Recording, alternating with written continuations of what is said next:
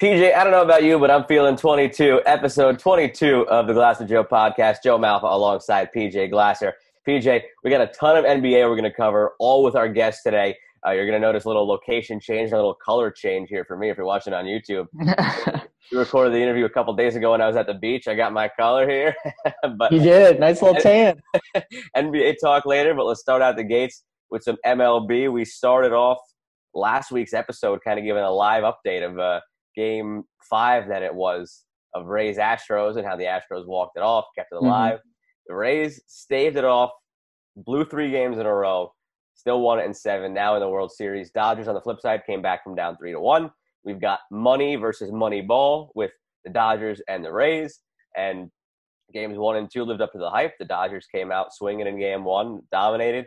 Game 2, some question marks as to why they started Gonsolin over Buehler, but still a close game in the end, and now it does set them up to have Buehler in Game 3 and then in a high-leverage Game 7 situation. Right.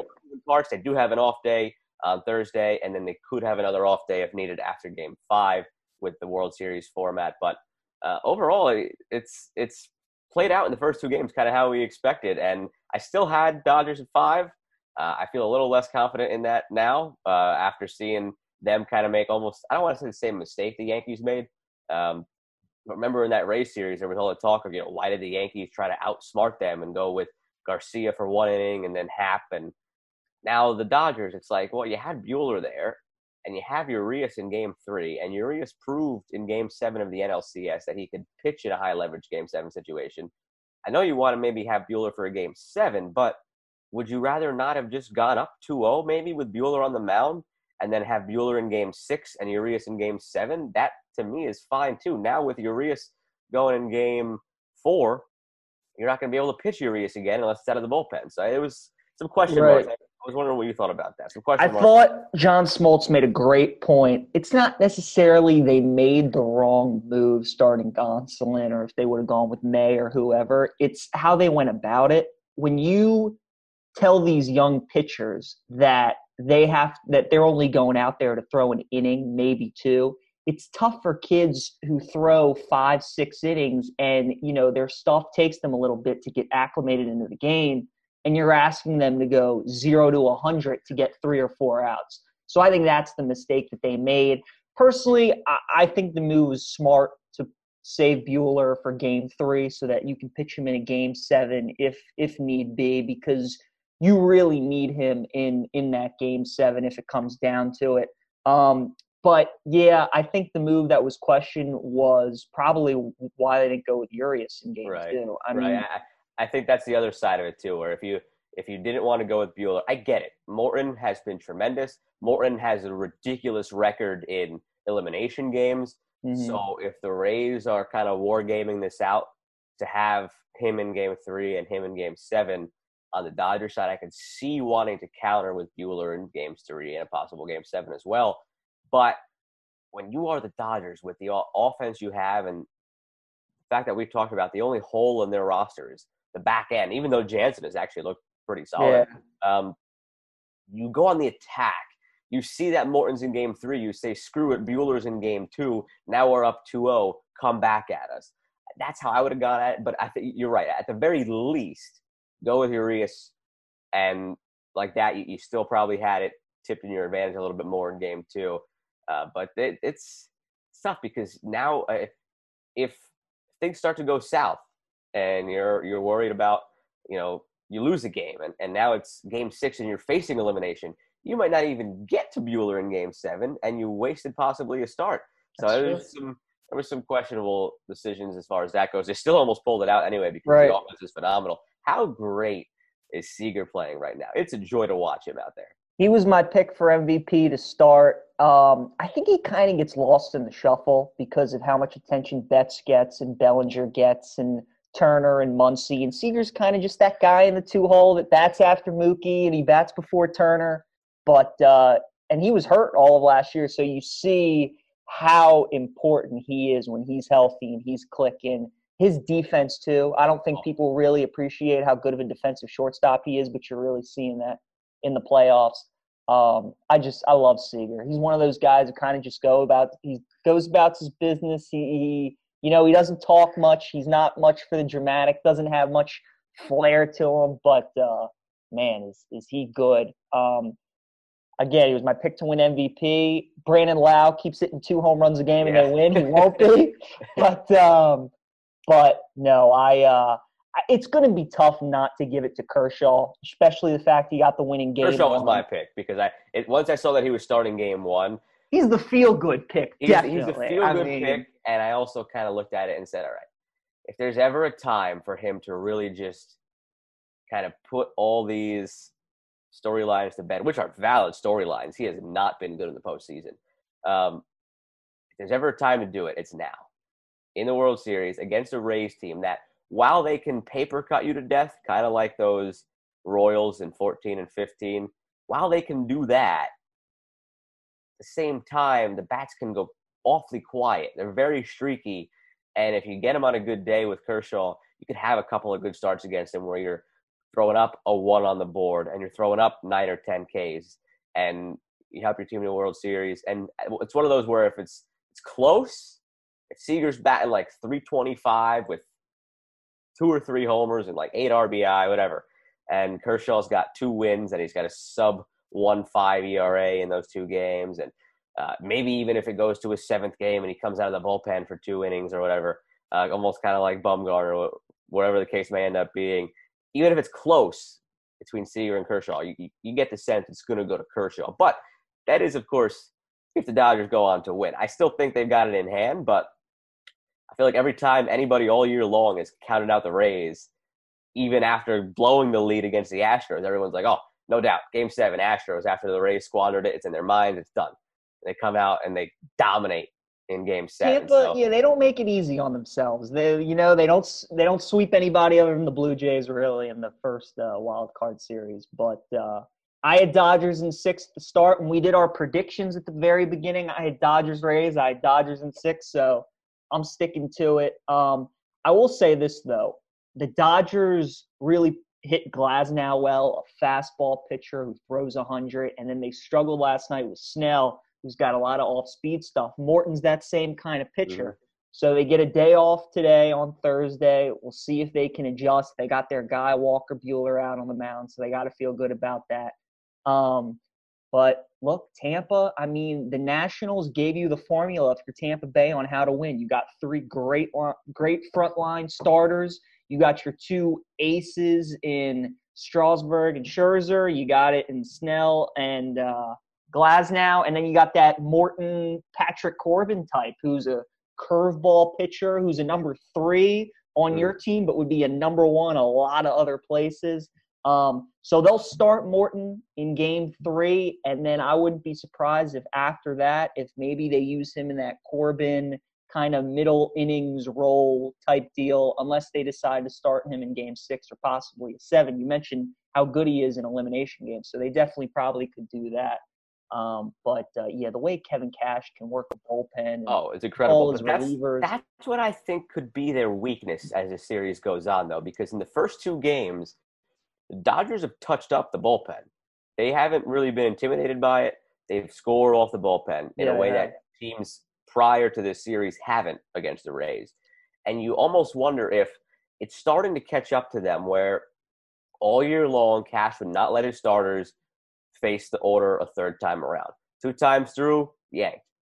They've got a lot of arms in the bullpen, stable of guys like they always say. But at what point is it too much where, all right, they threw collectively more innings than just about any other bullpen throughout the season because of his 2 times through the order getting hooked rule.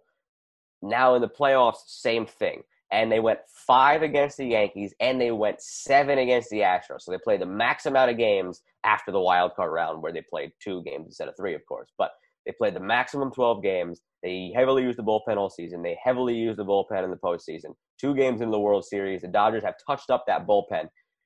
You wonder if that'll catch up to the Rays as the series goes on. And then their one biggest strength, which is being able to go to 6 or 7 guys with different arm angles, throwing different nasty stuff out of the bullpen, becomes their weakness because they've finally caught up to it, the Dodgers, in a way that past teams haven't.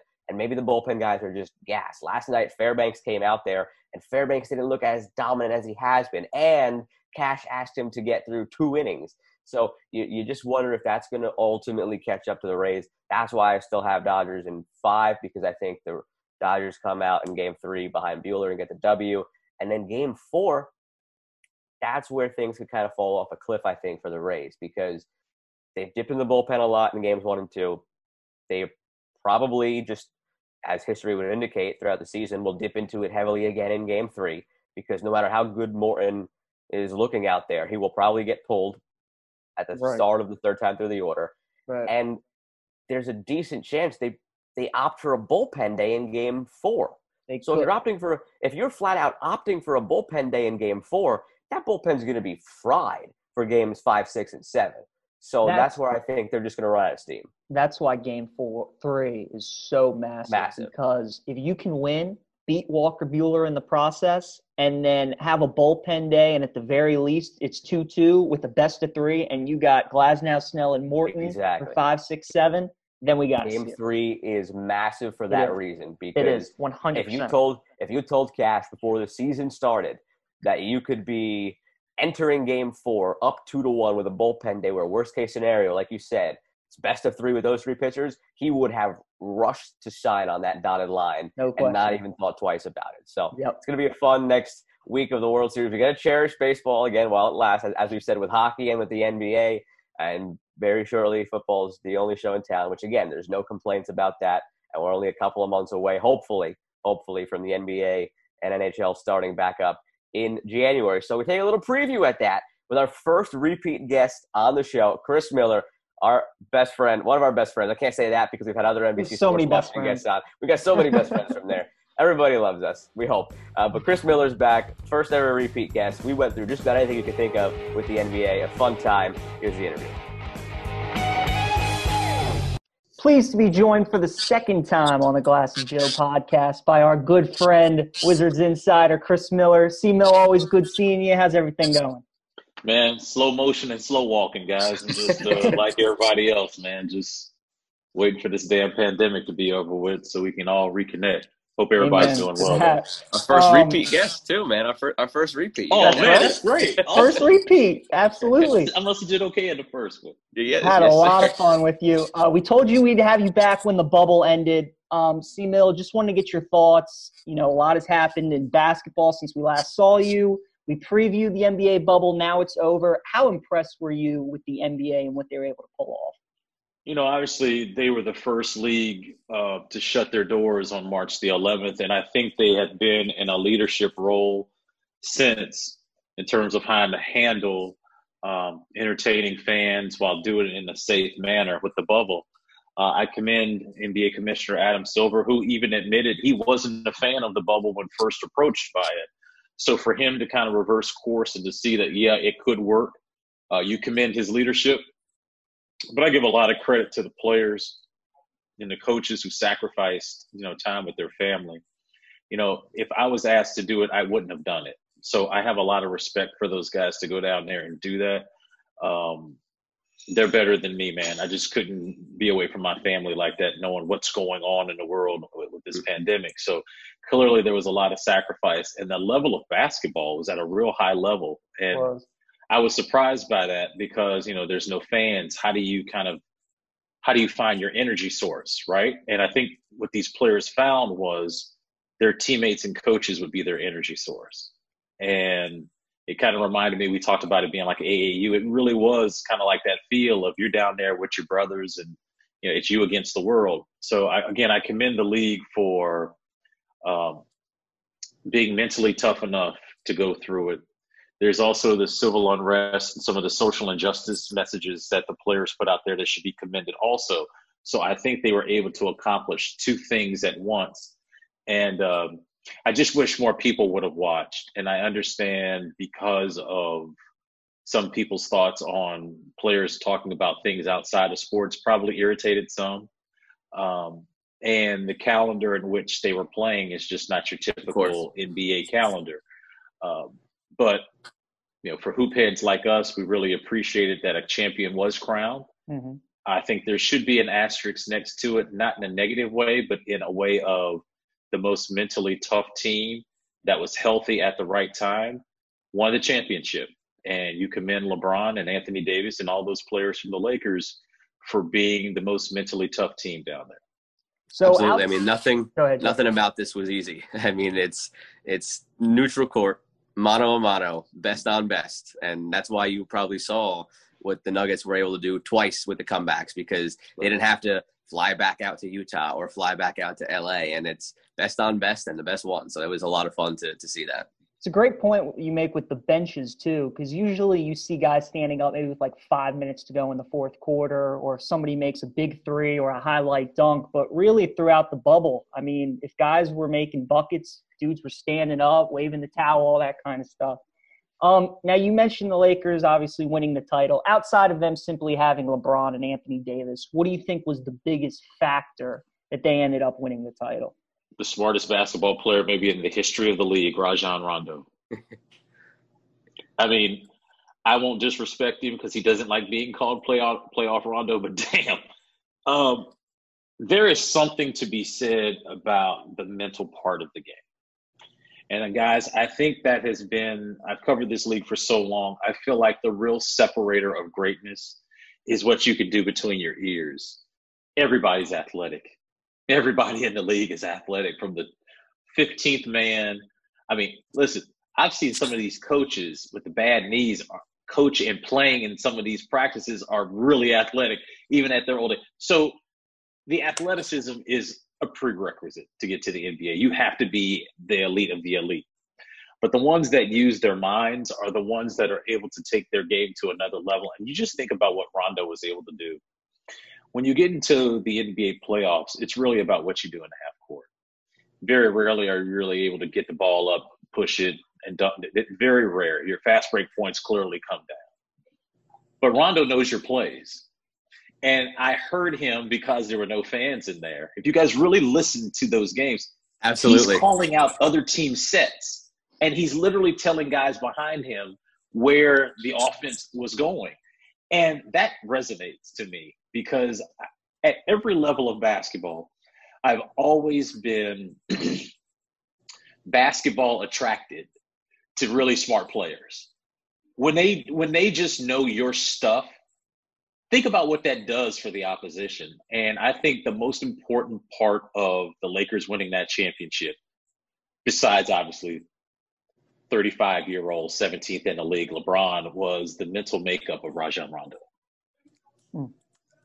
Can you remember a time when two teammates on the same team have had that much basketball IQ, LeBron and Rondo? Like, have there ever been two teammates on the same team that have just been that intellectually advanced on the same team? And they played for the Lakers in the 80s, and their names were Magic Johnson and Kareem Abdul-Jabbar. I mean, Abdul-Jabbar was on the latter part of his career, but yet Magic knew exactly left elbow, right hand, skyhook. Left block, right hand, skyhook. And Magic just – it's amazing to me. Like, you know, we always talk about the GOAT. Who's the GOAT? Who's the GOAT, right? But I see so much of LeBron's game and Magic's, right? Mm-hmm. And just the smart intellectual way in which they go about the game. They're playing chess. Everybody else is playing checkers. Now, there's been a lot of talk about the Lakers wanting to add some more pieces, whether it's a Beal, your boy, whether it's D. Rose, whether it's Chris Paul. So many names out there. Do you think they need to get that piece, or do you think as is they've got a chance to repeat? Oh, they got to definitely add pieces, because as from one year to another, teams are making adjustments. Now they got to go catch the Lakers. What are the Lakers doing? So, guys, remember when Golden State was in their dynasty, and I still think they're going to be really good when they come back together, right?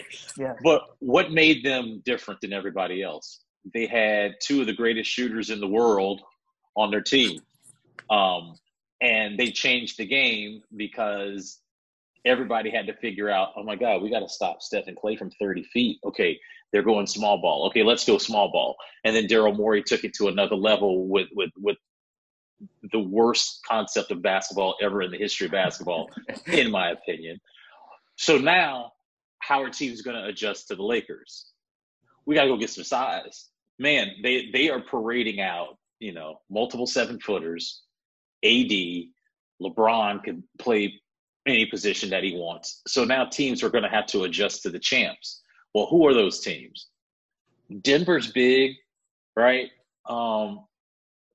There's not really a lot of teams that can match up to the Lakers right now. So they're going to catch the Lakers. Well, I think the Lakers would be smart with Rob Pelinka leading the way now is to figure out, okay, who's that next piece that if we lose KCP or if we decide we want to trade Kuzma to get this, or we just go into free agency, who's that next piece? Bradley Beal to me is off the books because they have absolutely nothing that I want from a Wizards standpoint. So Brad's off the books. Mm-hmm. But, if there was a way for them to get Fred VanVleet, it's not a name I thought about, but that's a lot of money, right? He's bet on himself the last 2 years, but to me, if you insert Fred VanVleet in that Lakers lineup, they're gonna win it again because I think he's one of the best on-ball defenders in the league. And what do you need in the playoffs? Oh, and by the way, I think he could be a really good point guard also. Yeah, that's true. Now, talking about the Lakers, got to talk about the other LA team and the Clippers, possibly their biggest threat again. A lot of things that have to shake out there, but were you more disappointed in the Clippers' inability to close out the series against the Nuggets, or more impressed with Denver's ability to come back?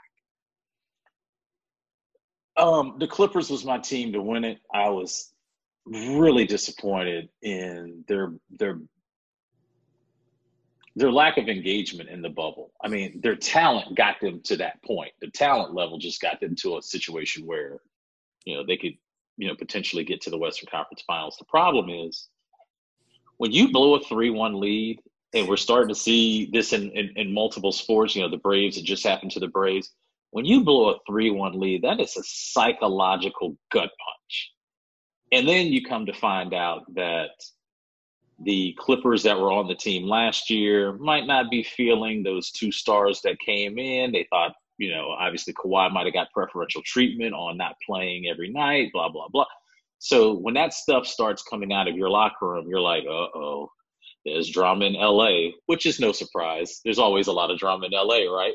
But when you lose a 3-1 lead, that's tough. And then look what happened. Doc leaves. Now Doc has lost 3 different 3-1 series. The most of any coach. Yeah, so that's on his resume. As much as we talk about him winning the championship in Boston, the next sentence should be, yeah, but he's blown 3 3-1 leads. So he's off to Philly. Good luck with that. But I was more disappointed with the Clippers. I mean, too much talent. I thought they had the 2 best two-way players in the league.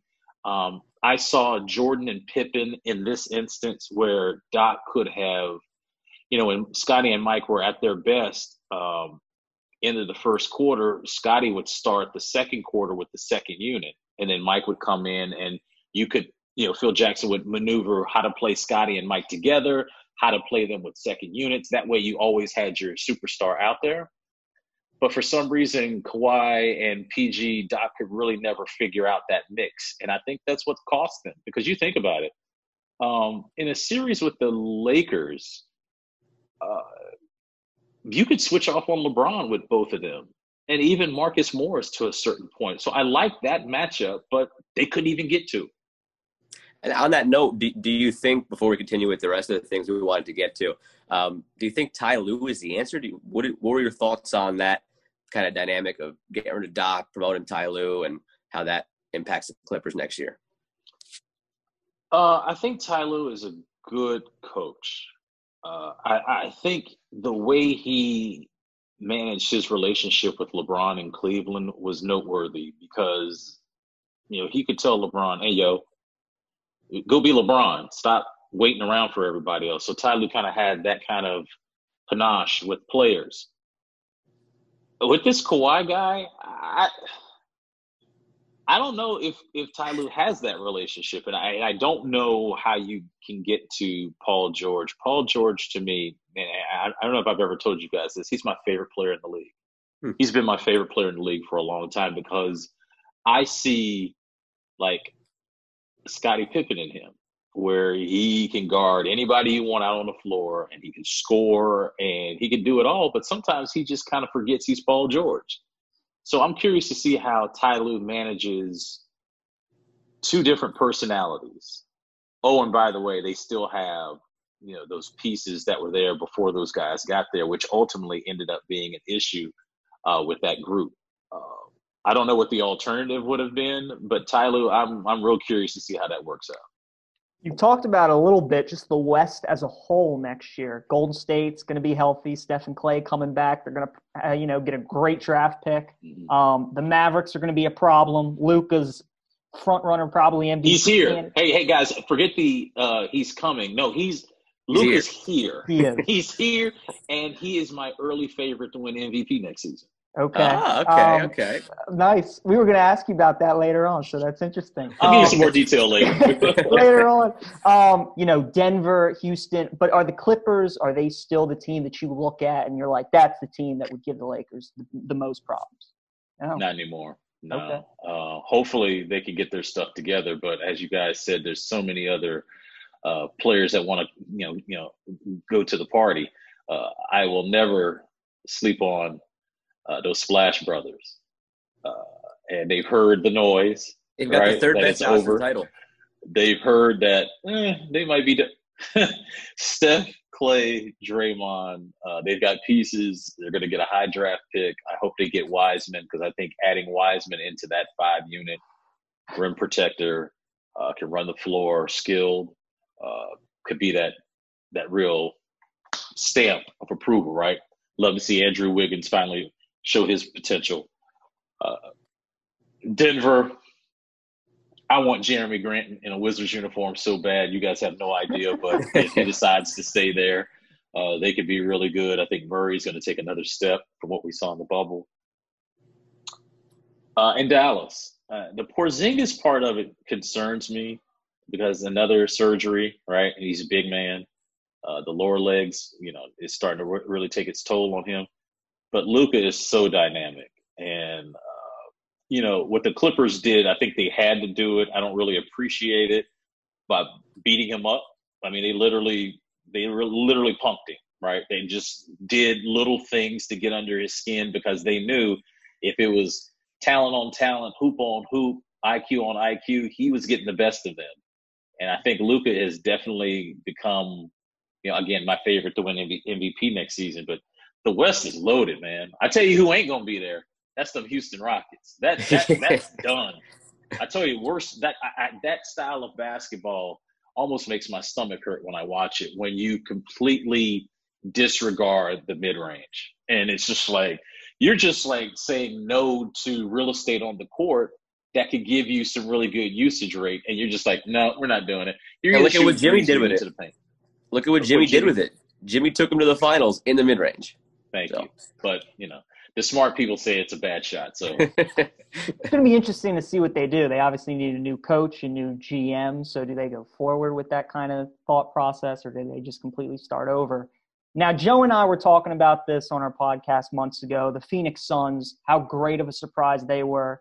And for basketball people like us, we knew what Devin Booker was capable of. But I feel like the casual sports fan kind of saw how special he is. Do you think that Phoenix could be a sneaky playoff team maybe next year, 7-8 seed kind of deal? Yes. My only thing with Phoenix is, can they stop people? True. I think they have enough offense. Aiden, I think, will take another step. Kelly Oubre, man. See, when you guys asked me, he should have never left, man. To this day, I'm still like, why did they trade him? Oubre is there. I mean, they've got Devin Booker, to me, is a bigger, younger version of Brad. Like, could absolutely get off the bus and give you a 40-piece. The defensive end, I think he can do it. I think he could be a really good two-way player because of his size. What's the point guard situation going to look like with them? I love Monty Williams. I've always loved Monty and his approach to the games, defense first, no questions asked. I think they could sneak in there as an eight. Boy, I tell you what would be interesting to watch. Let's just say Golden State goes back to being Golden State. Can you imagine a first-round matchup, Phoenix Golden State? Over-unders at like 250 for those games. Something like first to 250. I mean, that'd be a lot of scoring in those games. Well, there's going to be a lot of intrigue out west. I mean, we talk about the Suns as a possible 7 or 8 seed, but that's without even mentioning teams like the Grizzlies, Spurs, Kings, all teams who were there. So plenty of intrigue in the West. They're my favorite young team in the league. Love the Grizzlies. A lot of talent. A lot of Brandon talent. Clark, John Morant. They've got some pieces over there. They got a good future. But switching east, now before we get to the teams and the players, a few coaching changes obviously out east. Between Billy Donovan of the Bulls, Doc of the Sixers, and Nash of the Nets, which one do you kind of have your eye on the most? I think Donovan's the kind of which one's not like the other here, but let's get your take on all three. Steve Nash. Brooklyn to me is the biggest storyline of mystery going into next season. Kyrie and KD have not played with each other before, but they're like really close friends. You know what it reminds me of, guys? I hope it doesn't end this way. It reminds me of the Clippers last year. Remember, Brooklyn was a playoff team. They were a grit and grind team, and now you've added 2 superstars in Kyrie and KD, and now you're asking a first-time coach at any level to manage 2 superstars versus the rest of the team, which was grit and grind. So how do you make that work? This is a Clippers East Exhibit A moment I'm giving you guys right now. Keep your eye on that. How do the 2 superstars now integrate themselves into that locker room? It's not the other way around.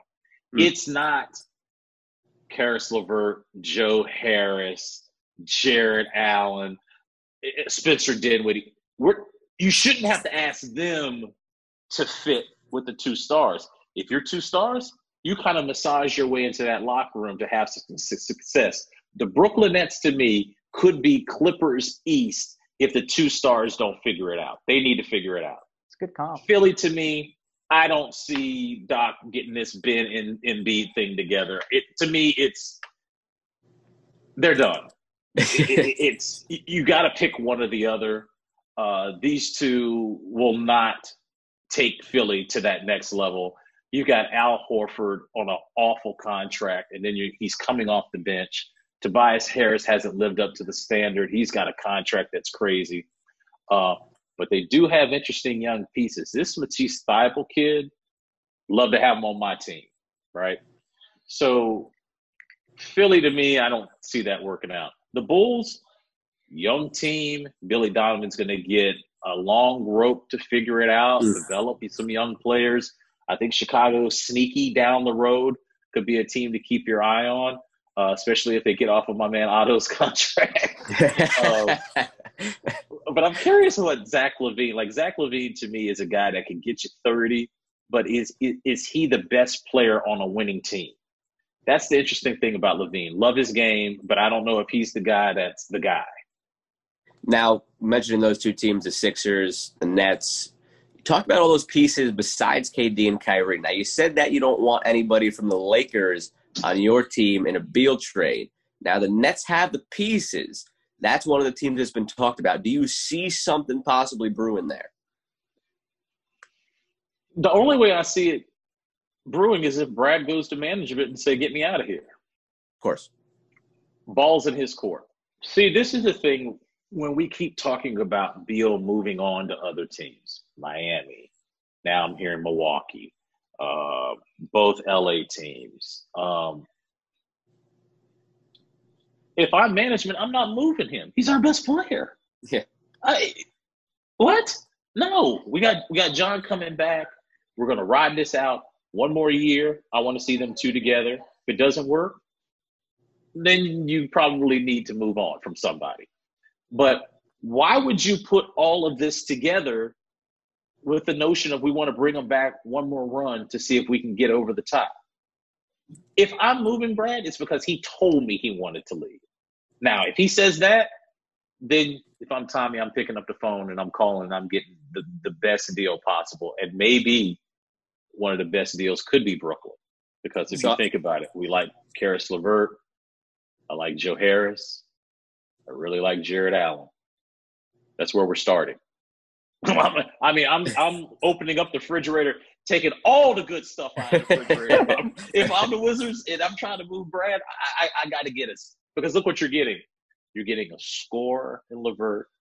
You're getting a three-point shooter in Joe Harris. And you're getting a rim protector in Jared Allen. See, if I'm moving my best player, I'm going to have to fill a lot of the holes that my current team has on the roster. You get 3 other starters like that. But on the flip side of that, I touched on the Sixers. You already kind of intimated that Ben not working out really with Embiid and Doc coming into that. Do one of those guys get moved? I know Embiid to the Warriors for their 2-pick plus other assets has come up. Instead of getting Wiseman, you just go pluck Embiid. Are one of those 2 guys going to be out? I know it's going to be a busy offseason. I'm really curious to see how many things we hear about, this trade was agreed to over ping pong at the Coronado Springs Hotel during the bubble. Around the golf, right? Around the golf. You know what? I always have this debate with my Philly buddies. So I want to answer your question by asking you guys a question. Who do you build around in Philly? Like, if you had to pick between the 2 of them, who do you build around? I'd pick Embiid because I think he's got that killer mindset if he puts his mind to it, but it's not a clear answer. I'm not building around a guy who can't shoot a jump shot. I'll tell you that, though. Right. But Joe, that's interesting because my counter to that is, yes, he doesn't shoot, but damn, he's an elite defender, led the league in steals. He's big. He can guard anybody out there. If you put him on the low block, good luck, but he has to have the ball in his hand. Like, to me, Ben Simmons is the most confusing player in the league because I see it. I see it. 6'10", runs like a deer, great court vision, defends at a really good level. But do I want to build my team around him? That's the question. It's so confusing with him. But you know what Embiid is. That's why I think he's the more – you know what you're going to get out of him. It's just a matter of his health sometimes. That's all. I've been told that we haven't even seen the best version of Embiid's low post game and his footwork. Apparently he has – I'm not going to say Akeem Olajuwon because that's totally disrespected Akeem. But he has that type of footwork in his game that he hasn't even thought about putting out there on the floor. I've heard he is unbelievably gifted offensively, but yet he wants to shoot threes. And man, listen, as big as you are, big fella, get your behind on that low block and go eat. But it's weird. That's why I'm saying, like, I don't know which one of those 2, because you're going to have to pick one. You just can't keep riding with them 2 like that. I look for maybe it is Embiid in the playoffs too. I just think Embiid will be so much more effective because in the half court the game slows down. He can get his shot, and then when the game isn't in the fast break as much, I just don't think he would be as effective when the refs aren't giving you as many calls when you're going to the rim. But it's an interesting discussion. Now, somebody who Ben kind of mirrors, physically maybe a little bit is Giannis. And his Bucks, they haven't made it to the finals yet. And I see you shaking your head. Sino, what's their biggest flaw? Like, why is this team so good in the regular season and they just get to the playoffs and it's like not even the same team? Miami really exposed them to the point now where – if I'm the opposition, I'm just running back the film of that series to watch the amount of bodies that was waiting for Giannis to drive downhill at the top of the key. Every time he tried to drive down the top of the key, who was waiting for him? Elbows and boxes, man. They were just waiting for him. Hands out, legs in there. They were rating. They zoned up, waiting for him. And then this Milwaukee team that was so amazing in the regular season for hitting 3-point shots, diverse roster, can do it all. Their margin of victory was double digits in the regular season. They were getting everybody out of there, right? They were like Golden State a couple years ago, third quarter of death. Giannis doesn't play any minutes, but yet he puts up all these crazy numbers. Then the playoffs happened, and then they got exposed. And here's the thing. If Milwaukee wanted Bradley Beal and you made a trade, this should tell you how flawed the Bucks are. I want you guys to tell me who you want off that roster. Giannis is off the board. You can't get Giannis. But I want you to tell me who on that team you guys would be like, oh, I got to have him. I mean, Middleton for starters. Brogdon was where they messed up. That was the guy. That was their Van Fleet type. They needed him, and you saw how much they – I mean, I guess Lopez – after Middleton, though. How big he is and how much he can shoot. But you're right. I mean, after Giannis, I'm not, racing to the phone to call the Bucks and really get any of their players. That's what I'm saying. It's just, as good as they were, which is so odd to me that they were the number one team in the NBA in the regular season. Again, their point differential was double digit. They were blowing everybody out.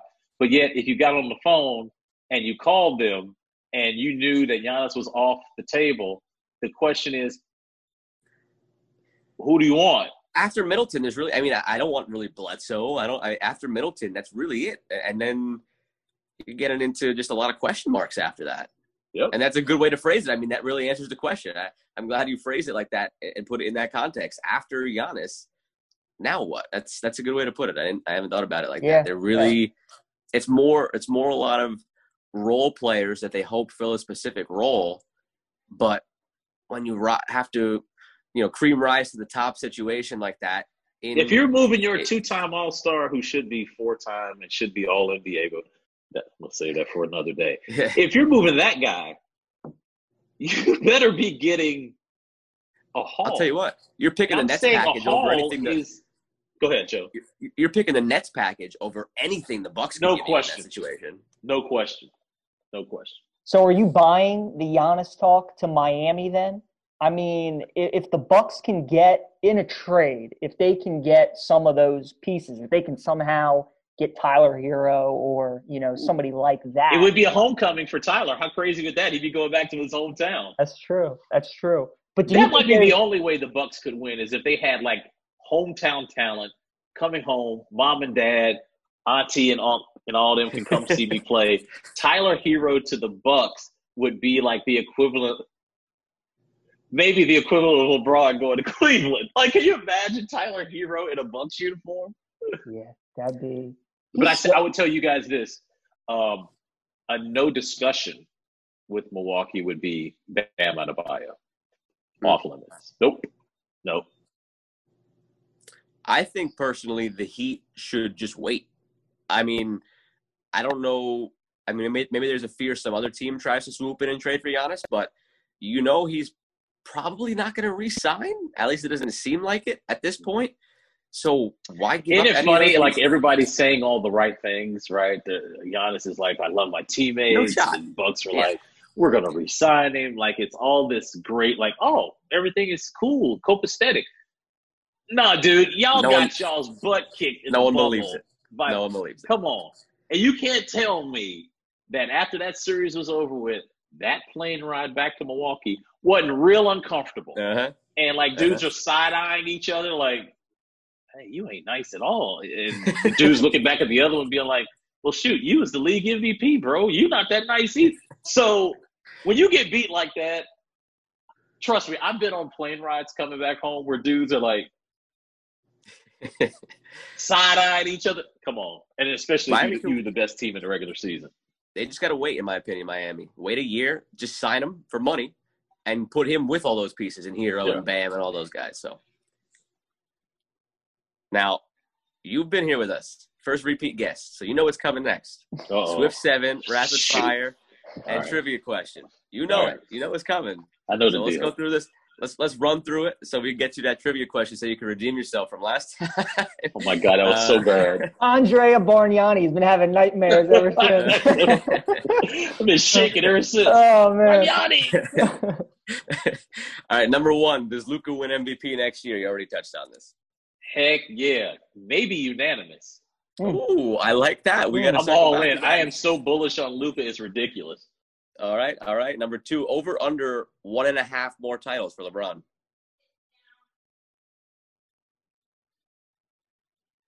Over.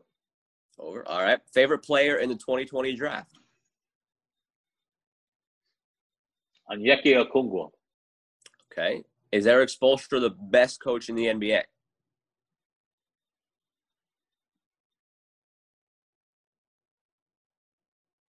Yes. Is it close?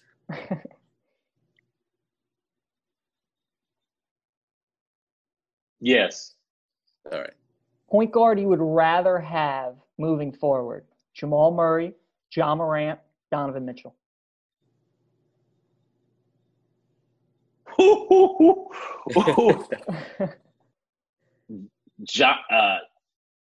Jamal Murray, Ja Morant, or Donovan Mitchell. I don't consider Donovan Mitchell a point guard, so I'll take him off. I would say Ja Morant. More pressure on them to win a title next season: the Bucks or the Clippers?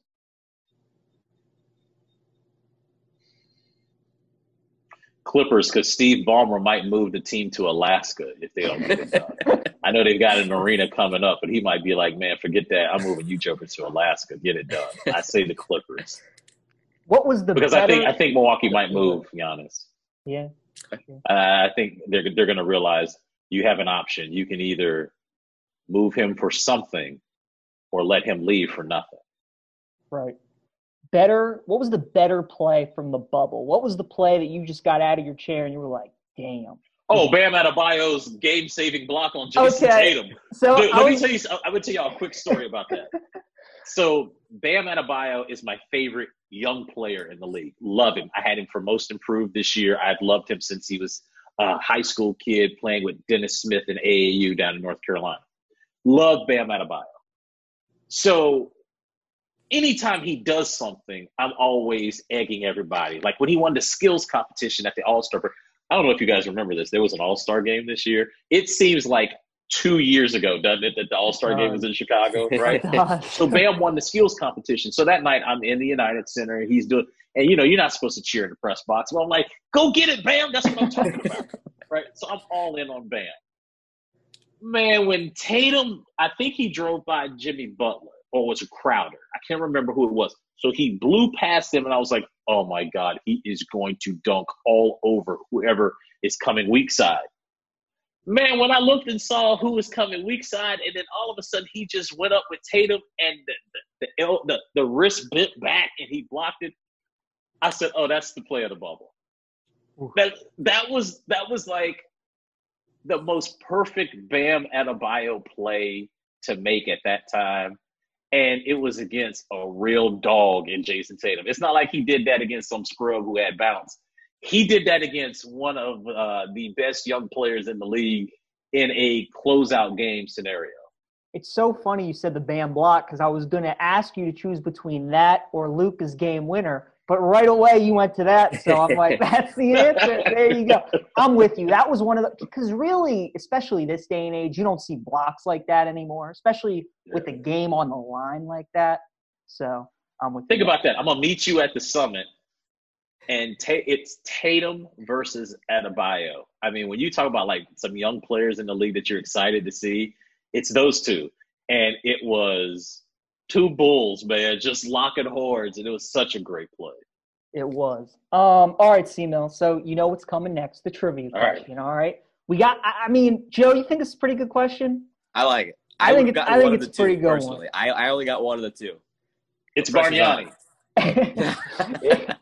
Now Bargnani. All right, so LeBron became the third player in NBA history to win 4 or more titles and win at least one with 3 different teams. So we got 2 with Miami, 1 with Cleveland, 1 with the Lakers. There are only 2 other players that also have 4 or more titles and have won 1 title with 3 different teams. Can you name us those 2 players? And these aren't dudes from like the 50s or the 60s. These are 90s and then early 2000s guys. Remember, 3 strikes, 90 seconds. Wait, so say it again. So they've won at least 4 titles. Correct. At least 4 titles, and then they've won at least one with 3 different teams. Robert Horry is one. That's correct? One. There's 2. There's one more, right? There's one more. Yeah. Yep.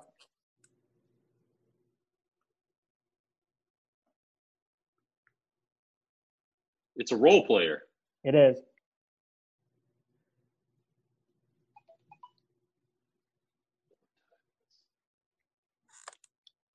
Okay, give me a hint. Pistons, Bulls, Lakers were the teams. Oh, John Sally. There you go. Sally, well done. I needed that lifeline. You got very nice. It's interesting. The question is interesting. 4 titles, 3 different teams. So when you think of it like that, it had to be a role player. It had to, because no star would move around like right. that. Except That's for a great LeBron. point. That's a great point. Except for LeBron. Except for LeBron. So, yep. So, Big Shot Bob got 7. He got 2 with Houston, 3 with the Lakers, 2 with the Spurs. And then Sally was 2 with the Bad Boy Pistons, 1 with the Bulls in 96, and then 1 with the Lakers. So, nicely done. Appreciate that lifeline. Avenge yourself. Well, with the trivia. hey, you're 1-1. You're 1-1. 1-1, baby. Season gets closer, when the NBA season gets closer to starting, whether it's New Year's, whether it's MLK Day, whatever it is, you gotta go. You gotta take the rubber match and go 2-1. I'm just gonna say Bargnani and I'm gonna win. So I don't care. There you go. C-Mill, real quick before we let you go, we do have the draft coming up next month. I know you're following the draft closely. Wizards sitting there at number 9. You said you liked Onyeka. Is there another guy, if he falls to number 9, that you'd like to see the Wizards take a shot at?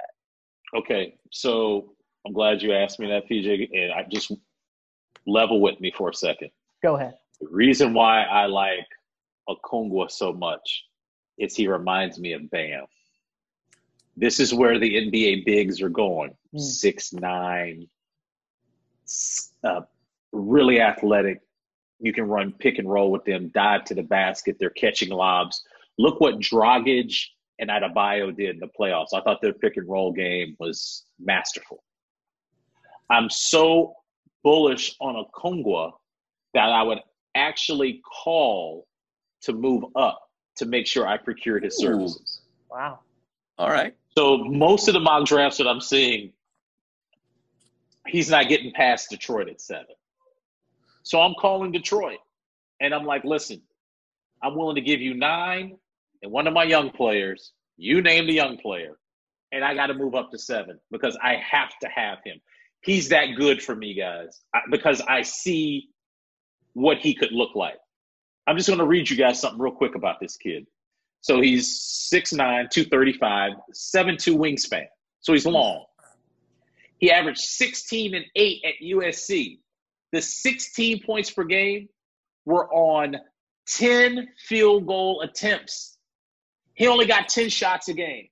He made 6 of them. He shot 72% from the free throw line, 62% from the field.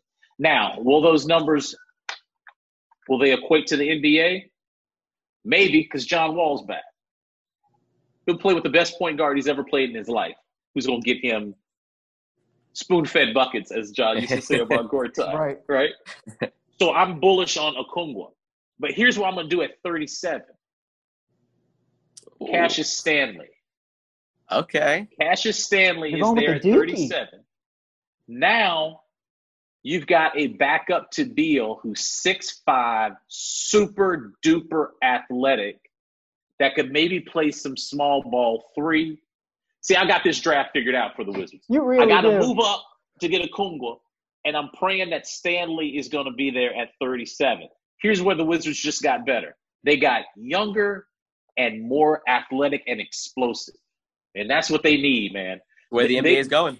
It's where they're going. You got to get me young, athletic, skilled motors, guys with motors. You don't have to motor. You don't need to prop them up on a Tuesday night against Minnesota. They are already ready to go. They're ready to go Tuesday night against Minnesota, Saturday night at home when the Lakers come to town. It doesn't matter what night it is. I need them ready to go, motivated, not propped up and got to beg for them to perform. Those days are over for me. I'm tired of seeing. See, you guys got me on my soapbox. You know, got me angry. because I'm just tired of seeing that.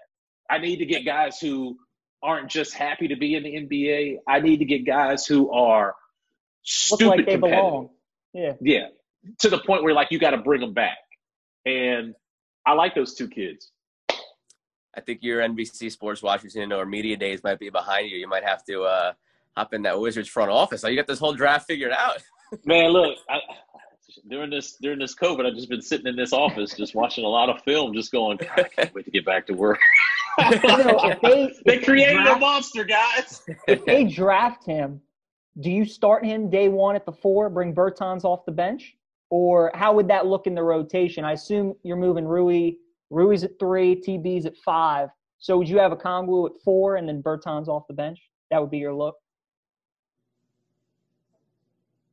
I wouldn't re-sign Bertans. Really? I've seen it before, man. It makes me nervous. It makes me nervous to see a guy who had that type of career year and then you give him a bag. What happens? I'm just nervous. Just call it maybe my like PTSD of watching, guys get bags and then whatever happened to this guy. I'd love to see Jeremy Grant come home. He opted out of his player option, which means he's probably going to go get a bag. And, come on home, man. Bertans to me he's a good dude. Like him. It's just, as Wizards fans, you guys should understand like how I feel about like, sure. Oh, wait a minute. Somebody got some extra money. Like, how is he going to perform? And yes, I understand the other argument about, dude, he's going to play with John. See, there's so many of them. It's not just Otto. There's such a laundry list. Yamahimi. I'm out. See? Yeah. This podcast isn't long enough to go through all the names. No. Right. But I don't understand that Davis is their number one priority. They get it done. If you're paying him that much money, guys, he's got to start and close games. I'm sorry. Sure. He's got to be in the starting lineup, and he's got to close the show with under 5 to go. Your guy, John Wall, I know you've been watching him a lot. Are we liking what we're seeing? Are we getting Wall back? So I just wrote this yesterday because I got some news last weekend. Mr. Wall is in Los Angeles right now playing pickup games with Kevin Durant and Kyrie Irving and members of the Brooklyn Nets. Okay. Playing 5-on-5. So here's what I've heard. The explosiveness is back. And all of a sudden, there's a 3-point shot to boot. A consistent 3-point shot enough that Kevin Durant even mentioned it after one of their pickup games. I was told, he said, hey, John's 3-point shot's gotten better. Now, when Kevin Durant says that, I'm all in. But I have to see it with my own 2 eyes. But from what I've been told by multiple people, the explosiveness is back, and there's a 3-point shot to boot. If that's the case, the best version of John Wall might be this return. He's always told me 16-17 was his best season, right? Best season. Look up his numbers. He was amazing. But this is the first time in 10 years, guys, that he has played injury-free. He's been hurt his entire career with something. Bone spurs, knee, shoulder, finger, wrist. It's always been something. He said to me during the bubble that he played pickup one time during the bubble season when down in Miami, and it felt like he didn't even play. I'm like, what do you mean by that? He's like, I felt like I didn't play. There was no aches and nagging, nothing. So at 30, we're all thinking he's coming off the most devastating injury you could have in sports, and I agree, Achilles is the worst. But to hear the explosion, a 3-point shot to boot, and now what does that mean? That doesn't mean he has to drive to the basket and get those crazy lay-ins anymore. Protect your body at 30. The weight is down. So I'm cautiously optimistic. I want to see it for myself. But what I did see was before the quarantine happened, I saw him play 5-on-5 with this current group of Wizards players. And besides Brad, the rest of them were like this. they couldn't believe how fast he was. And I was like, you better get yourself acclimated because when he has the ball in his hands, you better run to the corner or you're going to get cussed out. Very nice. Well, Simo, look, we got a gift from the Zoom gods today. Usually we get a 40-minute cap, but they gave us unlimited time. I guess they knew that you had to just give us your spiel about the Wizards draft. We love every minute of it. It was awesome. Well, it was great seeing you again. Again, our first repeat guest. Always great talking hoops with you. And, looking forward to the draft. And the bubble was so entertaining. It was great seeing you again. Great talking to you. Stay safe, be well, and we'll do it again sometime down the road. PJ and Joe, thank you so much for having me on, man. Talking hoop with you guys is so much fun. It's just like we chopping it up in the bar with no drinks. That's exactly right. Of course. So I salute you. Awesome. Take it easy, Simo. All good. All right, brothers. Y'all take care. Once again, that was Chris Miller, Wizards Insider from NBC Sports Washington. Joe, as you mentioned, our first repeat guest. And how about Zoom giving us a nice little gift? We usually only have 40 minutes with our guest, but got the alert that Zoom was in the giving mood. They let us have unlimited minutes, so he took full advantage to pick C-Mill's brain. That was really nice because as we went on, there was just his mind is just a treasure trove of knowledge when it comes to the NBA, and I never wanted that to end because he just kept giving us more and more and more. And then we got into all the Wizard stuff and his draft towards the end. Exactly, yeah. And I mean, for him to come out and say he made a good point. What else has he been doing? He's been studying the draft. I mean, there's so much. We're gonna have him on again and again and again. That's gonna be probably the biggest friend of the pod, and right. have him on. He was the first repeat. He'll be the first time to come on 3 times, first guest to come on 4 times, and then just so on and so on. But what really stuck out to me though was kind of what he had to say.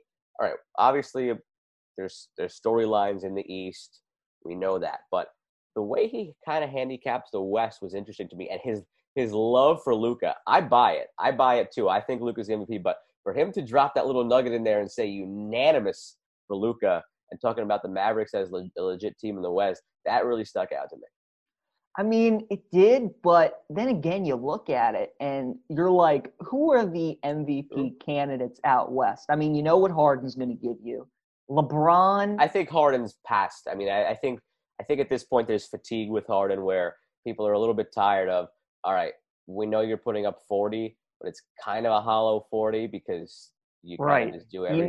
You know what you're getting. Yeah. AD and LeBron, I mean, you got to feel like, especially LeBron will kind of be on minutes restrictions with the shortened off season and wanting to save him for the playoffs, and then their numbers will cancel each other out.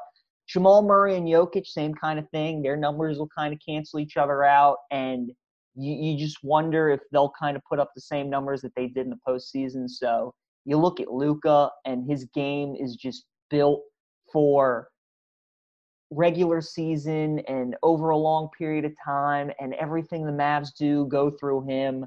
So you got to figure – I don't know if he'll be unanimous, but he definitely – if he's not the betting favorite, he should be towards the top of the list. Yeah, unanimous is what struck a chord with me because, yes, he's going to be one of the favorites. Yes, I think he'll win it. But unanimous, that's a whole other level. That means you expect him to come out and pretty much average a triple-double on a team that's going to be at least a 4 seed if you want that unanimous next to the name. So I'm really even dropping some heat. Yeah. To track that throughout the season. But the question is, would it surprise you? And the answer is no after what we saw, especially in the bubble from Luka. So really looking forward to that. Looking forward to maybe touching base with Chris again as far as when the draft rolls around for the Wizards and his prized possessions that he tossed out there as far as the draft for the Wizards. And I mean, it's going to be wild. I have no idea what to expect out of draft season, even the top of the draft with Edwards and Wiseman and Ball. Like, nobody knows how that's going to kind of go. There's so much uncertainty around everything in 2020. And then on top of that, it's one of the most uncertain tops of an NBA draft since, I guess, the Anthony Bennett draft, which was a horrible draft. But I was trying to think about it the other day off the top of my head. Like, I don't remember there being this much uncertainty at the top of an NBA draft really since then. So a lot to look for, but a lot to look for this weekend as well in college football because the Big Ten is back. Now, like we said a while back when college football started, we don't necessarily think they should be playing. Maybe I won't speak for you. I don't necessarily think they should be playing. They made what seemed to be the wise decision at the beginning to not play. They saw the landscape of all these teams having cases, canceling games, all this, and then they decided after that to play. It makes no sense to me. But they're playing, and it's a sport that is huge, so we're going to talk about it as long as they are playing, whether we agree or not that they are playing. So let's get that out of the way. But now that they are playing, PJ, we've got some more college football playoff candidates finally back in the mix. We do. Ohio State is the front runner in the Big Ten. They play Nebraska this week. Should be, smooth sailing for the Buckeyes. Total destruction in that game. People obviously know that Justin Fields is their quarterback, but Trey Sermon, transfer from Oklahoma. Ohio State always has those good running backs, and I don't know if he's quite J.K. Dobbins, but he's pretty damn good, so there won't be much of a drop-off. He's got plenty of weapons on offense. The defense will always be loaded. Travis Thomas, though, last week made an interesting point about the jury is still out on Ryan Day because he still has a lot of Urban's players. He still has a lot of Urban's players as well this year, but just down the road, it'll be interesting to see if he can keep Ohio State at a top-tier team. After that, the Big Ten is such a crapshoot, right? Is this Michigan's year? Who the hell knows? There's been a lot of great talk about this quarterback that they have, Milton, that Harbaugh and the staff loves. PJ Fleck's been watching him on tape, and he's like, this kid is the real deal.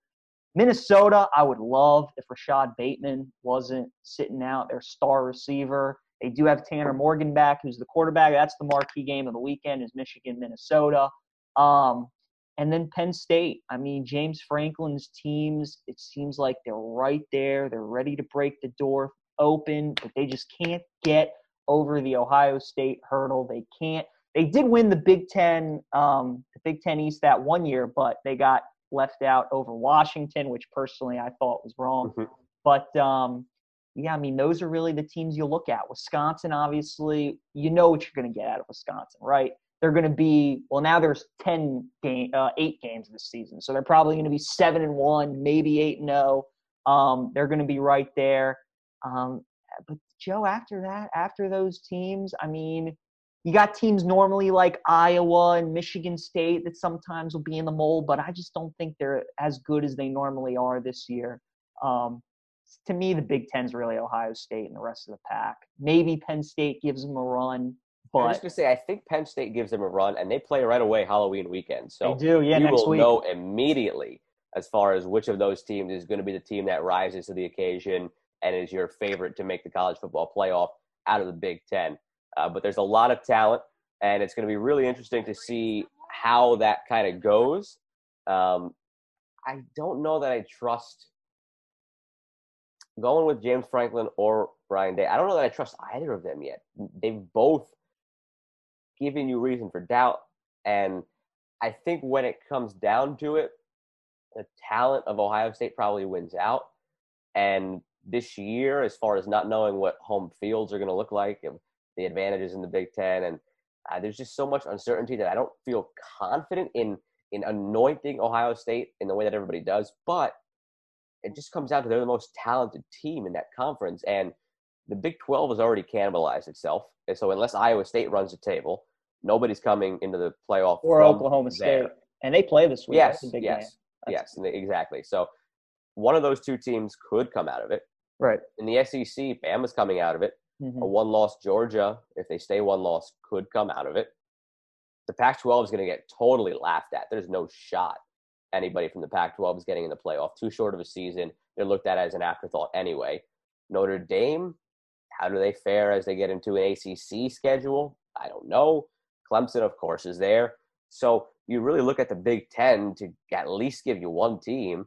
It's just there's just no way I could confidently say that Ohio State comes out of it and threatens a Clemson or threatens a Bama. Like there's besides the whole Ryan Day thing, and I just don't know that this year with all the uncertainty around it, with how they stopped and started camp. And I got friends who still work at Maryland, and they've said it's just been so weird, started, stopped, started, all the protocols. And the big thing that I wanted to touch on is with two epidemiologists as leaders of schools in the Big Ten, their protocols are insanely stringent in a good way. But the impact that could have on the games, it just leaves the door open to so much uncertainty. Nick Saban seems like it ended up being a false positive because he continued to test negative and he was allowed to coach. The Big Ten's rules indicate if you test positive, period, done, 3 weeks, you could test negative 10 days in a row to essentially prove that was a false positive. Doesn't matter. If you have one positive test, 3 weeks on the shelf, period.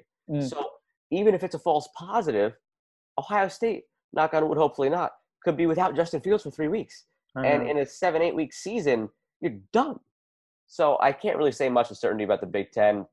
All things being equal, you lean Ohio State. I think Penn State could certainly give them a game. Minnesota, certainly a team to watch. PJ Fleck's his whole mindset of, row the boat and next man up and all that. I think of all the teams that are out there in the Big Ten that are built around a mentality and they're a true team and unit as opposed to just talent, that's Minnesota. So in a year that could have a lot of turns, I think Minnesota can come out looking pretty solid, get to that Big Ten title game, and then anything goes in that Big Ten title game. So it's going to be fun to watch. I'm glad it's back.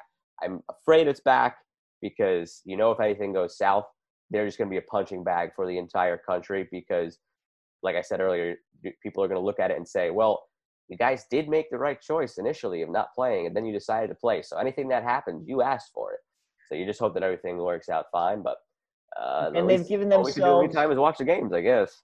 Yeah, they've given themselves no room for error too, like we've talked about. They're trying to play 8 games in 8 weeks, so hopefully they get it in. I think too, Joe, in a shortened season like this, Ohio State has such an advantage because with minimal games, they have so much hype from the off season that if they look half of what people are expecting them to look like and go 8-0, then they're 1,000% in the college football playoff. Even if one loss, maybe to Penn State, if they get into the Big Ten title game and win, they're still probably in. Of course. So that would be the only thing. But, glad Big Ten football back. PJ, as we transition to best bets in the NFL, I got the alert on my phone. You're going to be happy if you haven't looked at your phone yet. From one shade of purple to another, the Ravens have traded for Yannick Ngakoue, a third-rounder, and a conditional 2022 fifth-rounder. So Yannick Ngakoue back to Maryland, grew up in Bowie, Maryland, and now will be back with the Ravens. Schefter says they've been trying to acquire him multiple times in recent months, and now they finally got their guy. So there you go. React to that live on our recording. Well, Joe, much like how Daryl Morey and the Rockets talked about how they were almost obsessed with beating the Warriors and everything they do was trying to beat the Warriors, I think you're looking at what the Ravens are trying to do, and it's all about beating the Chiefs. Mm-hmm. They know they built their team. It was all about beating the Patriots years and years ago, and how are we going to beat New England? And now it's all about beating the Chiefs. And I think Wink Martindale, Eric DeCosta, the GM, and that whole staff is like, we cannot blitz Patrick Mahomes. And the way we got to defend him is we got to rush 4, sometimes even 3. So now you've gone out and gotten Calais Campbell in the offseason. You got Matt Judon on a franchise tender, and now you went and got Ngakoue. You have probably the best secondary in football with Marlon Peters. So they are trying to build this team to hang with the Chiefs, and Ngakoue is another part of that puzzle. And honestly, not only the Chiefs. I mean, you look at Pittsburgh and what they're doing with their receivers. The Titans, obviously, you got to stop Henry, but Tannehill's showing that he is no kind of slouch. Josh Allen has definitely improved as a passer this year. They have Diggs. So the teams in the AFC, especially Kansas City, you got to shut down their passing game. And I think Ngakoue, that move definitely is towards that. But, wow, that is a surprising news. I thought maybe they'd go out and get another receiver. They still might, but Ngakoue is that's a big move. Yeah, so by the time you guys listen to this, it'll be in the past. But so live on air 2 minutes there ago. You go. PJ's live reaction to it, but that'll be very interesting as things shake out because it's. Do you agree that this is? This is a move solely to beat to. Of course, but City. At the end of the day, it's one of those moves that, like you said, helps them against every team. And I don't think it's a foregone conclusion that they are winning the North. The Steelers are ridiculously good as well. Their defense is the best in football. Offensively, Ben looks like Ben. And they continue to show their knack for drafting receivers after the first round because they've got Juju out there. Now Chase Claypool is looking like Megatron 2.0, even though Seahawks players will say that DK Metcalf is Megatron 2.0. So we're going to have a battle on that one.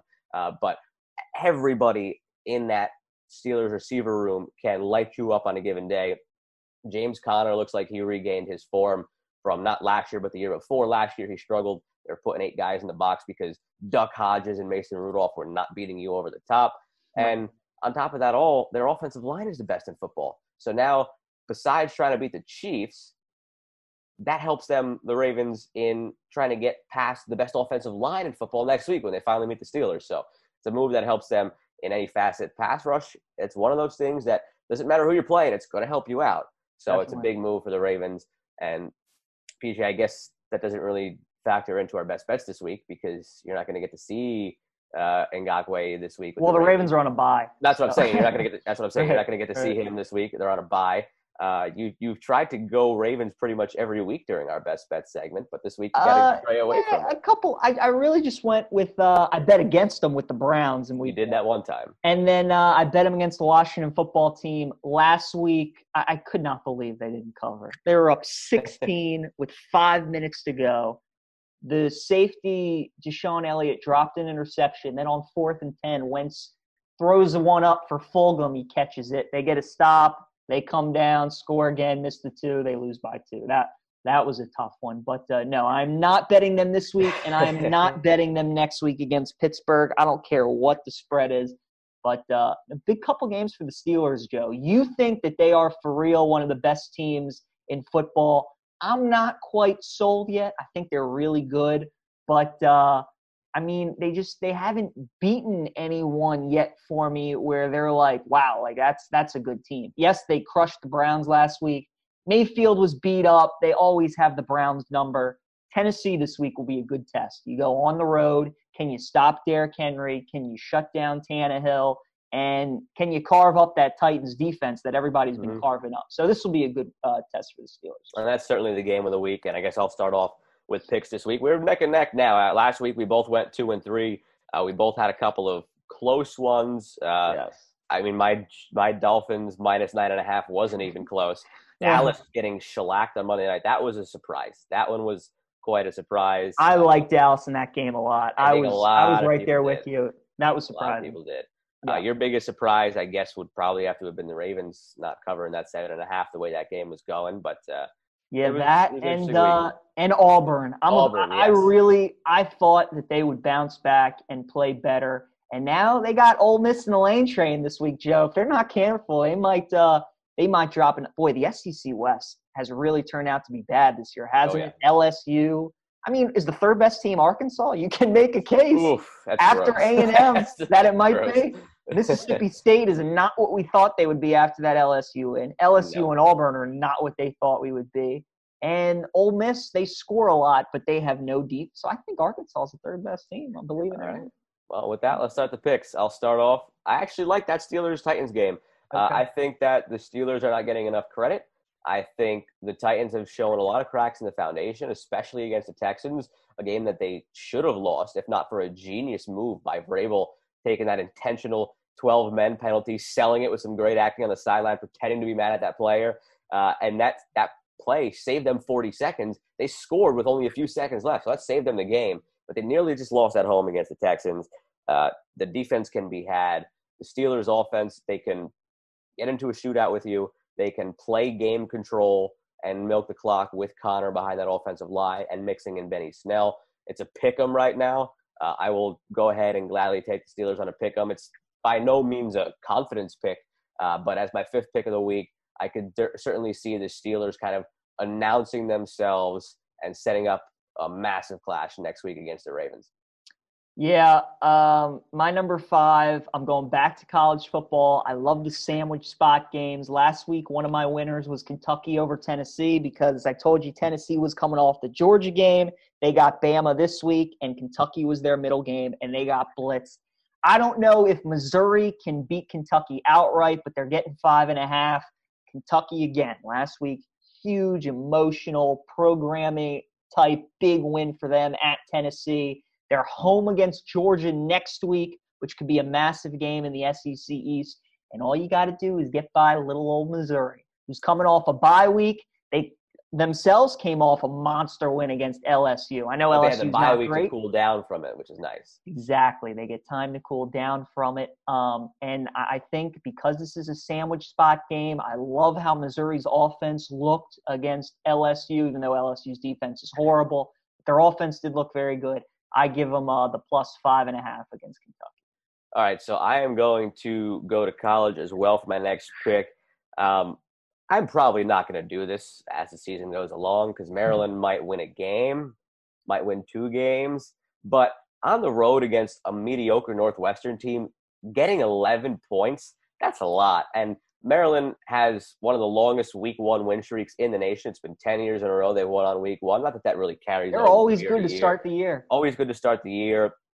And having the wild card now of the opposition has to prepare for 2 quarterbacks in Taulia Tagovailoa and Lance LeJean. You don't know what you're going to see. They're 2 totally different quarterbacks. In week 1, you can run a package where you have both of them. Now, already in week 2, that would be obsolete then because it's on film. They know what to expect. But week 1, you could come out with a lot of surprising things like that. They've got Raheem Jarrett, top wide receiver prospect, who surprisingly flipped from LSU to Maryland. They've got a good stable, I know, of freshman running backs who could surprise some people behind Jake Funk.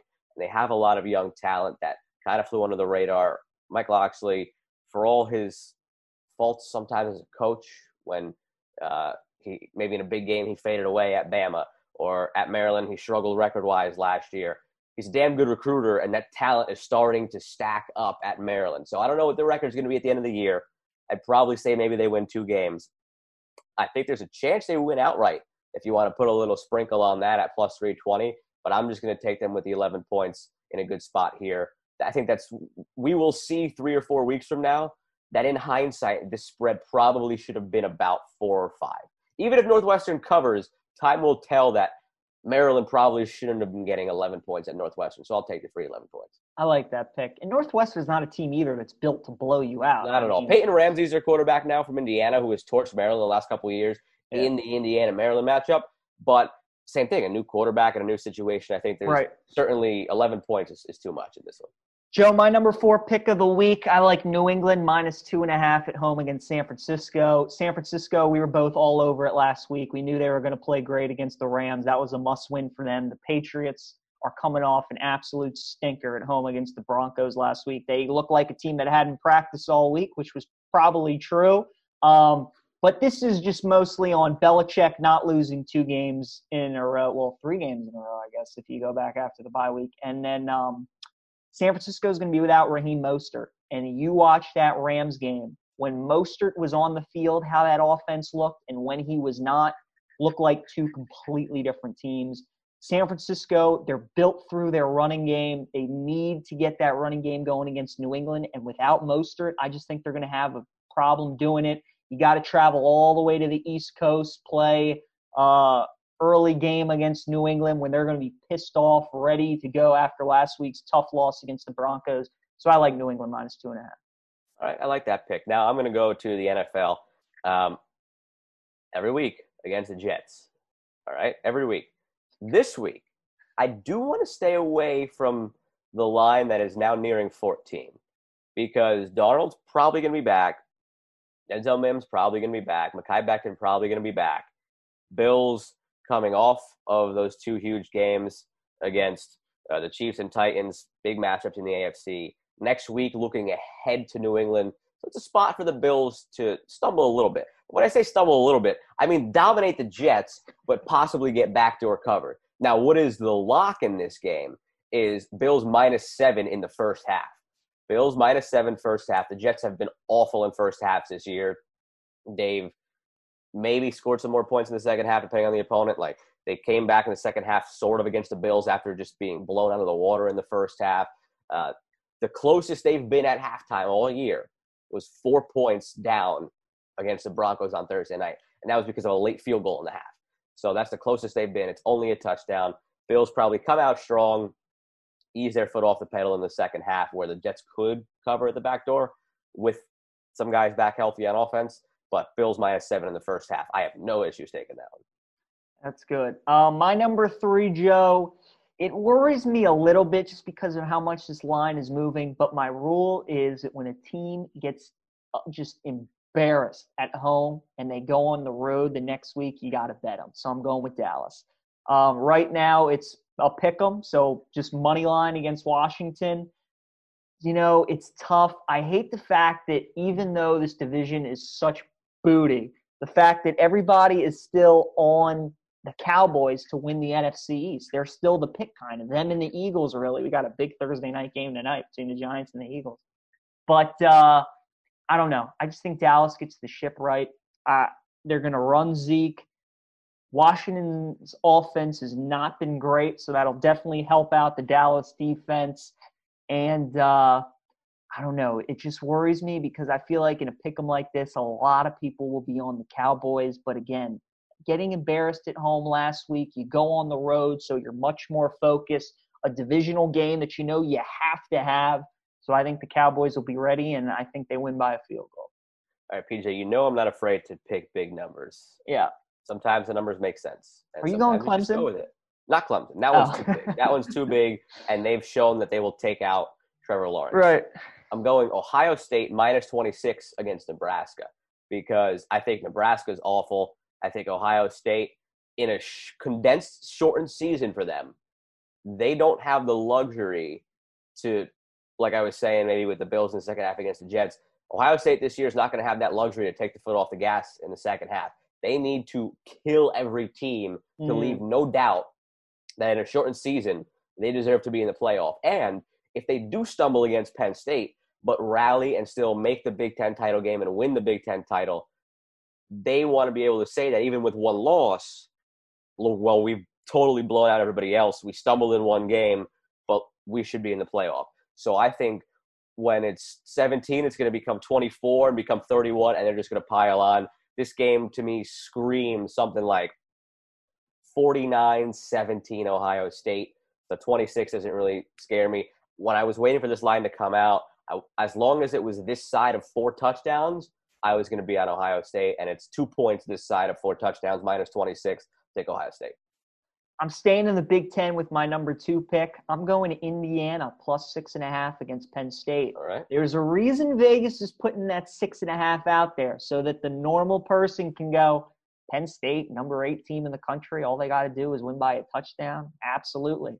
Well, we mentioned already, they got Ohio State coming up next week. You don't think there's a look ahead from Penn State? Because I sure as hell do. And Indiana, look, they're a tough team. They always play tough. They're still searching for that big win, though, in their program.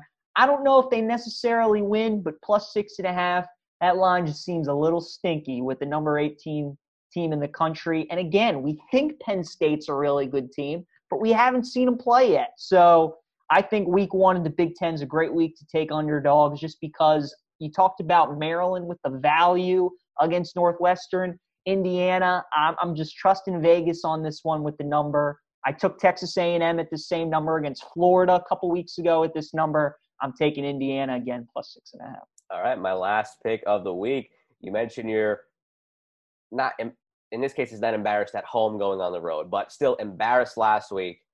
Chance to redeem themselves this week. The Packers got killed by the Bucs last week off of a bye. They're on the road again against the Texans. They're only giving 3 points, which seems fishy and almost scared me away. But I went back to what I was saying early in the season when I was talking right out of the gates about the Bills against the Jets. And that game had the reverse line movement in the Bills against the Jets. There's some games you just got to look at and say, all right, Team A is significantly better than Team B here. The Packers are significantly better than the Texans. They're coming off of getting embarrassed in the national spot on Fox at 4 o'clock against a big conference opponent that could come back to bite them when it comes to seeding in the playoffs. Yeah. The Texans, they've only won 1 game. They've competed in every game. But the Packers have been in total control of the games they've won, and I think this is a good get-right game for them. I don't really see much – I want to say I don't really see much trouble here, but again, why is the line only 3 is the question mark. But I feel fine taking the Packers -3. I don't think they lose 2 in a row. And if they win, you got to think it's going to be by at least a field goal. It's not going to be one of these crazy 1 or 2 point games, which is a scoreline that happens so rarely. Right. So if they're going to win, which I think they will, 3 points shouldn't be a problem. So I'll take the Packers in this case. All right, and then my number one, I got Jacksonville +8 against the Chargers, and this is just because the Chargers aren't capable of blowing anybody out. I mean, they always play close games. Jacksonville has kind of turned into the team that we thought they would be at the start of the season. But you look at them on the road, and they're not as bad as you would think. They played Tennessee really tight week 2. They went on the road against Houston last week. They lost by 16, but they had some chances to really make that game close. And the Texans scored a late touchdown to break that thing open. And, you know, the Chargers are coming off a bye.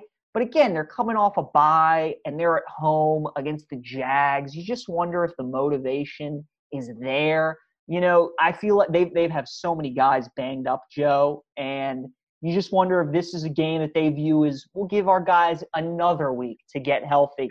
Also, another thing as well, you look at the survivor pool, and everybody who hasn't used Buffalo, who has used Buffalo already, I'm looking at this game. It's the game that a lot of people are going to use, and this could be an outright upset here. I'm taking Jacksonville on the money line as well. I think they have a great chance to win the thing outright, but I definitely love them +8 against the Chargers. All right, interesting week. We'll see how we do. We're both neck and neck. I'm only up 1 pick. Now, where we are once again tied, and you've blown your lead, PJ, is trivia. We are tied again. I will allow you to ask the question first this week.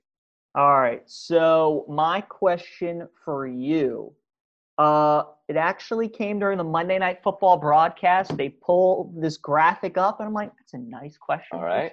All right. So you have 7 possible answers that you can give me. Only need 5 from you. Okay. Right.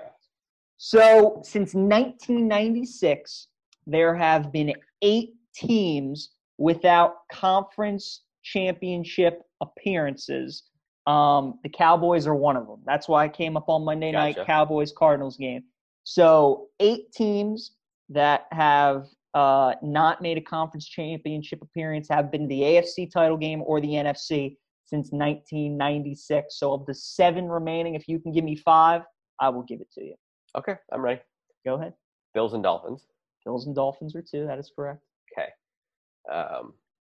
Now, conference championship, Washington. That is 3. Okay.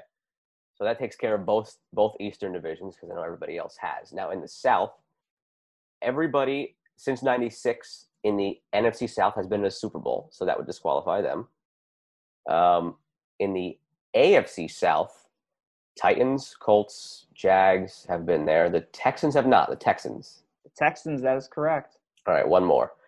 In the North, the Browns have not been there. The Browns, that is correct. All right, nice and easy. There we go. If you can get the other 2, that'd be all right. Let's see. I don't think the Bengals have made it. Bengals, that is correct. 6. Okay. That takes care of that division. And in the NFC North, I don't think the Lions have made a conference championship game. Who was the team you said, sorry? The Lions. The Lions, that is correct. 7 for 7. There we go. 7 for 7. Well done. Got it in a minute, too. That was nice, easy, and quick. All right. 9.5 for me. 9.5. Well done. All right. PJ, your question, we're going outside the box here. We're switching up format a little bit. Still 90 seconds, 3 strikes. But I want you to, in proper order, that's the key here. Not getting the teams. In proper order. So you could have multiple guesses at the order. In proper order, the current order of ranked Big Ten teams as we get into this week with the Big Ten back in action. So I'll tell you there are 1, 2, 3, 4,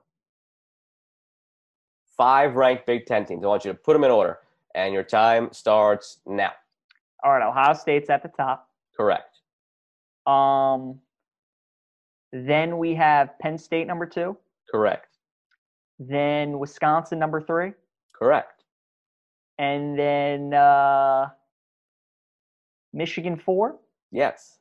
and Minnesota 5. All right, we both gave each other easy ones this Well week. done. All right. Nice. That's the first time in a while we both got them right. So there we go. Yeah, Still tied, with 9.5 time to each. spare. Plenty. That was good. Plenty. I thought you might have gone ahead and said Michigan State thrown in there, or you might have flip-flopped Minnesota and Michigan, or even Wisconsin and Michigan. But you got it. There you go. Oh, nice. Love it. All right, Joe. So your best bet picks again. I'm writing them down. Ohio State was 26.5. 26 even. 26 even. All right, very nice. And then the Steelers were a pick 'em. Steelers were a pick 'em. Maryland was plus 11. Yep. Bills first half was -7. And then Packers I saw at -3 on the dot. Excellent. That's a good number for the Packers, too. They win by a field goal. That's Push. Yep. Yeah, that is an interesting line. It's kind of like Detroit -3 at Jacksonville last week. That's why I didn't touch it, because I'm like, Detroit's only favored. Now, what I've been doing here and there is I've been actually going ahead to the look-ahead lines for the following week.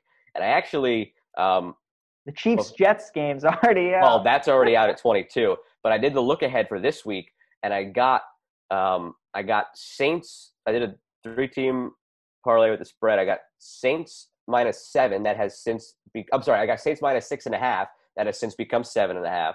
I got Bills -10. That has since become -13.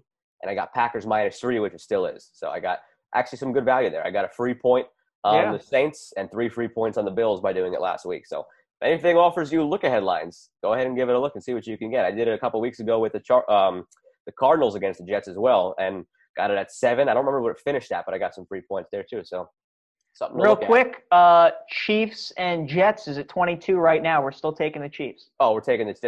Like Ohio State, Nebraska for me. As long as it's this side of 4 touchdowns, we're taking the Chiefs. 4 touchdowns is when it becomes too much. Now with Le'Veon on the roster, you got to figure he's scoring at least 2 or 3 times. Kill the Jets. Yes. Oh, they man. will score. I will say this right now. I don't think it's too far-fetched. We'll remember this for when that time comes. The Chiefs will not punt in that game. The Chiefs will not punt against the Jets. Wow. If there's anywhere that offers that prop bet, I will take it. The Chiefs will not punt against the Jets. Wow. And if they do, it's only because it's the fourth quarter and Matt Moore is in the game and they're already up by 5 touchdowns. They will not punt. You know what? I'll put that qualifier in there. The Chiefs will not punt as long as Patrick Mahomes is in that game. I cannot wait for the Chiefs to go 3 and out on their first possession. That will be awesome. Don't count on it, PJ. I wonder if you'll get better money for the Chiefs going 3 and out on their first drive or them not punting the entire game. Now that's interesting. That's interesting. All right. We'll see what happens. Thanks again to Chris Miller for joining us. Joe, we got a great guest next week, NFL player joining us. We're looking forward to that. Episode 23 coming up. As Joe says, we're feeling good about 22. World Series in full swing. We'll see. You still got the Dodgers in 5? Still got the Dodgers at 5. All right, I'm going Dodgers in 6. We'll see what happens. Until then, I'm PJ Glasser. That's Joe Malfa. We'll see you next.